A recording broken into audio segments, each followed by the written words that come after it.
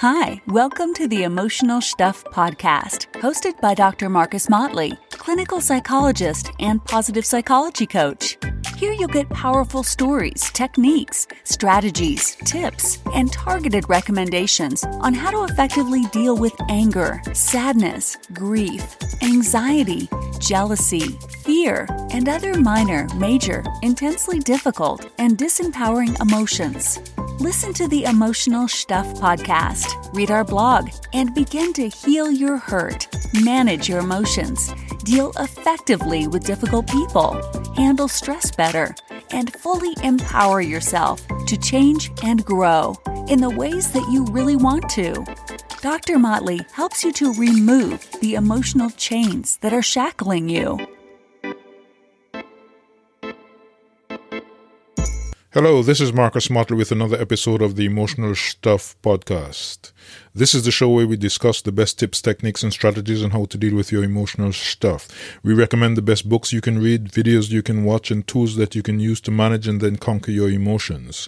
Sometimes we feature invited guests who will tell you their stories on how they deal with their emotional challenges and what they suggest for you. And finally, and most importantly, we answer your questions when you ask them. So send your questions to empowerme@hotmail.com. That's MPOWERME@hotmail.com. Go to our website, www.emotionalshtUFF.com, and you can listen to past episodes or read our blog articles. Today's episode is on the relationship between self-image, self-esteem, and self-concept. I had a coaching session yesterday, and the individual asked me if there was a difference between self-esteem and self-image. Now, this is a question that I've had to answer many times over the years, whether in coaching, counseling, or psychotherapy. The question often arises because some people notice that sometimes when they see themselves in the mirror, the image that they see triggers various types of feelings, sometimes good and sometimes not so good. That image in the mirror also often triggers internal comments that they make to themselves about themselves.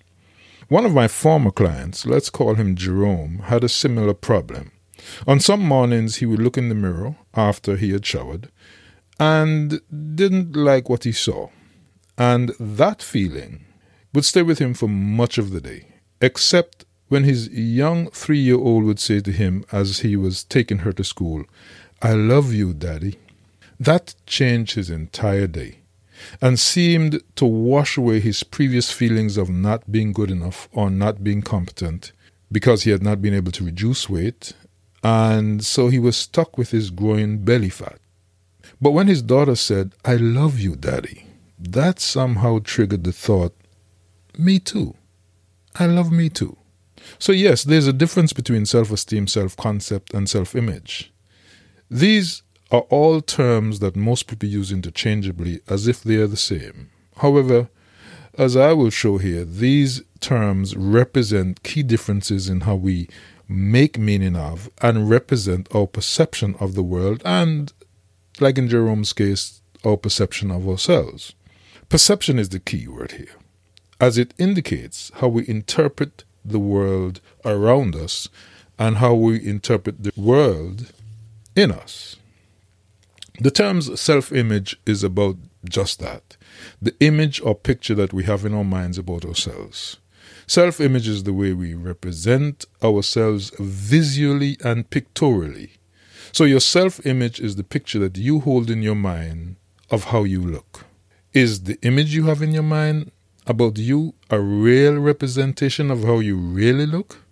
Well, that answer is mixed. Sometimes yes, and sometimes no. So, for example, there are some people who, when they think of themselves, see themselves as very, very fat. Yet, when they go on the scale, it registers a normal weight, average for their height, let's say.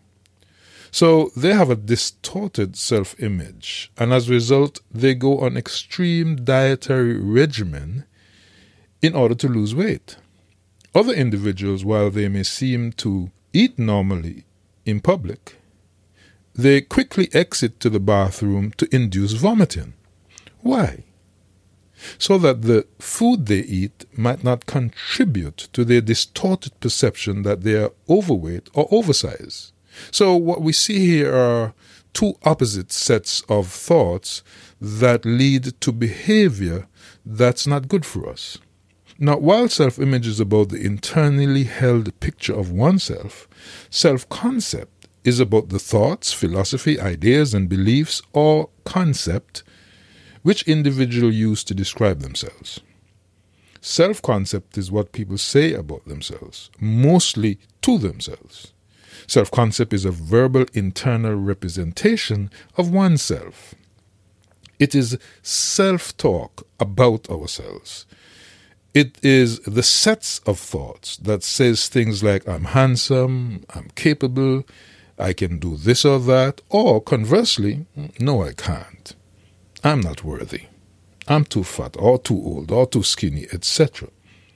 Now, self-concept may contain the same information as one's self-image, except that this information is represented in words versus pictures.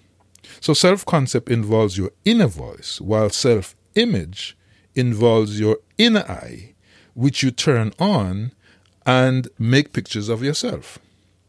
So for Jerome, there were a lot of negative words that he sometimes used to describe himself, particularly around his body shape and his apparent inability to control how his body looked. Self-esteem is described as the way we feel about ourselves. Self-esteem involves the feeling we have in our bodies when we think about ourselves. Think about the last time you were really scared. What was the feeling like in your chest or your stomach? What were the sensations like? Were you feeling discomfort? Now think about the last time you felt deeply satisfied. How did your body feel? Were you relaxed? How does relaxed feel? What are the physical attributes of being relaxed? For Jerome, when he saw himself in the mirror in the privacy of his bathroom, that image triggered negative thoughts. It triggered negative words. And those triggered negative feelings, which often lasted throughout the day. But when his daughter said, "I love you, Daddy," that seemed to trigger in him feelings of self-love. And his internal response was, "I love me too." So I taught Jerome to look in the mirror in the mornings and say to himself, "I love me. I love me because of." And he would then list 10 to 15 things that he loved about himself. For example, his work ethic, his commitment to family, his spiritual relationship with God, the fact that he was an expert on his job, and that he had a great career, and that he could give his family a great lifestyle, and that he was connected to his mom and dad and siblings and other family members. And within a few months of doing this, Jerome slowly started exercising and eating differently, and that belly fat began to diminish. Some people equate self-esteem with self-value and self-worth. As a result, they don't have a specific word for self-feeling. And so when I say feeling, I'm referring to feelings such as anger, happiness, satisfaction, discontent, hate, and love. How are these feelings represented in one's body versus the way they are related to you and represented in your thoughts? And when I say thoughts, I mean your self-concept. And how are they represented in pictures? Your self-image. That is something for you to think about. Rather than referring to self-worth, the reference here to self-esteem is primarily about how you feel about yourself from a physical perspective. My focus here on self-esteem is a focus on the emotions that you feel when you think about yourself and the physical manifestations that accompany those emotions. In other words, how does that feel? And where in your physiology are those feelings? So, are you confused about what I just said? Well, how does confusion feel? And where do you feel those feelings in your body? As you can see, there is a clear distinction between self-image, self-concept, and self-esteem. And Jerome, when he looks into the mirror these days, he sees an emerging picture that he truly loves. He hears himself telling himself all of the great things about himself that he loves, and he feels great about himself. And those feelings, for the most part, now last throughout the entire day. So in conclusion, we have just had a short session on which we focused on the topic of self-image versus self-esteem versus self-concept. How you see yourself, how you feel about yourself, and the things that you say to yourself about yourself. I hope that you found value and that you received tips that you can use. Please share the links to this podcast with your friends, family, and specifically anyone who you think would be interested in listening and who may benefit from thinking about this subject. Hi, thanks for listening to another episode of the Emotional Stuff Podcast, hosted by Dr. Marcus Motley.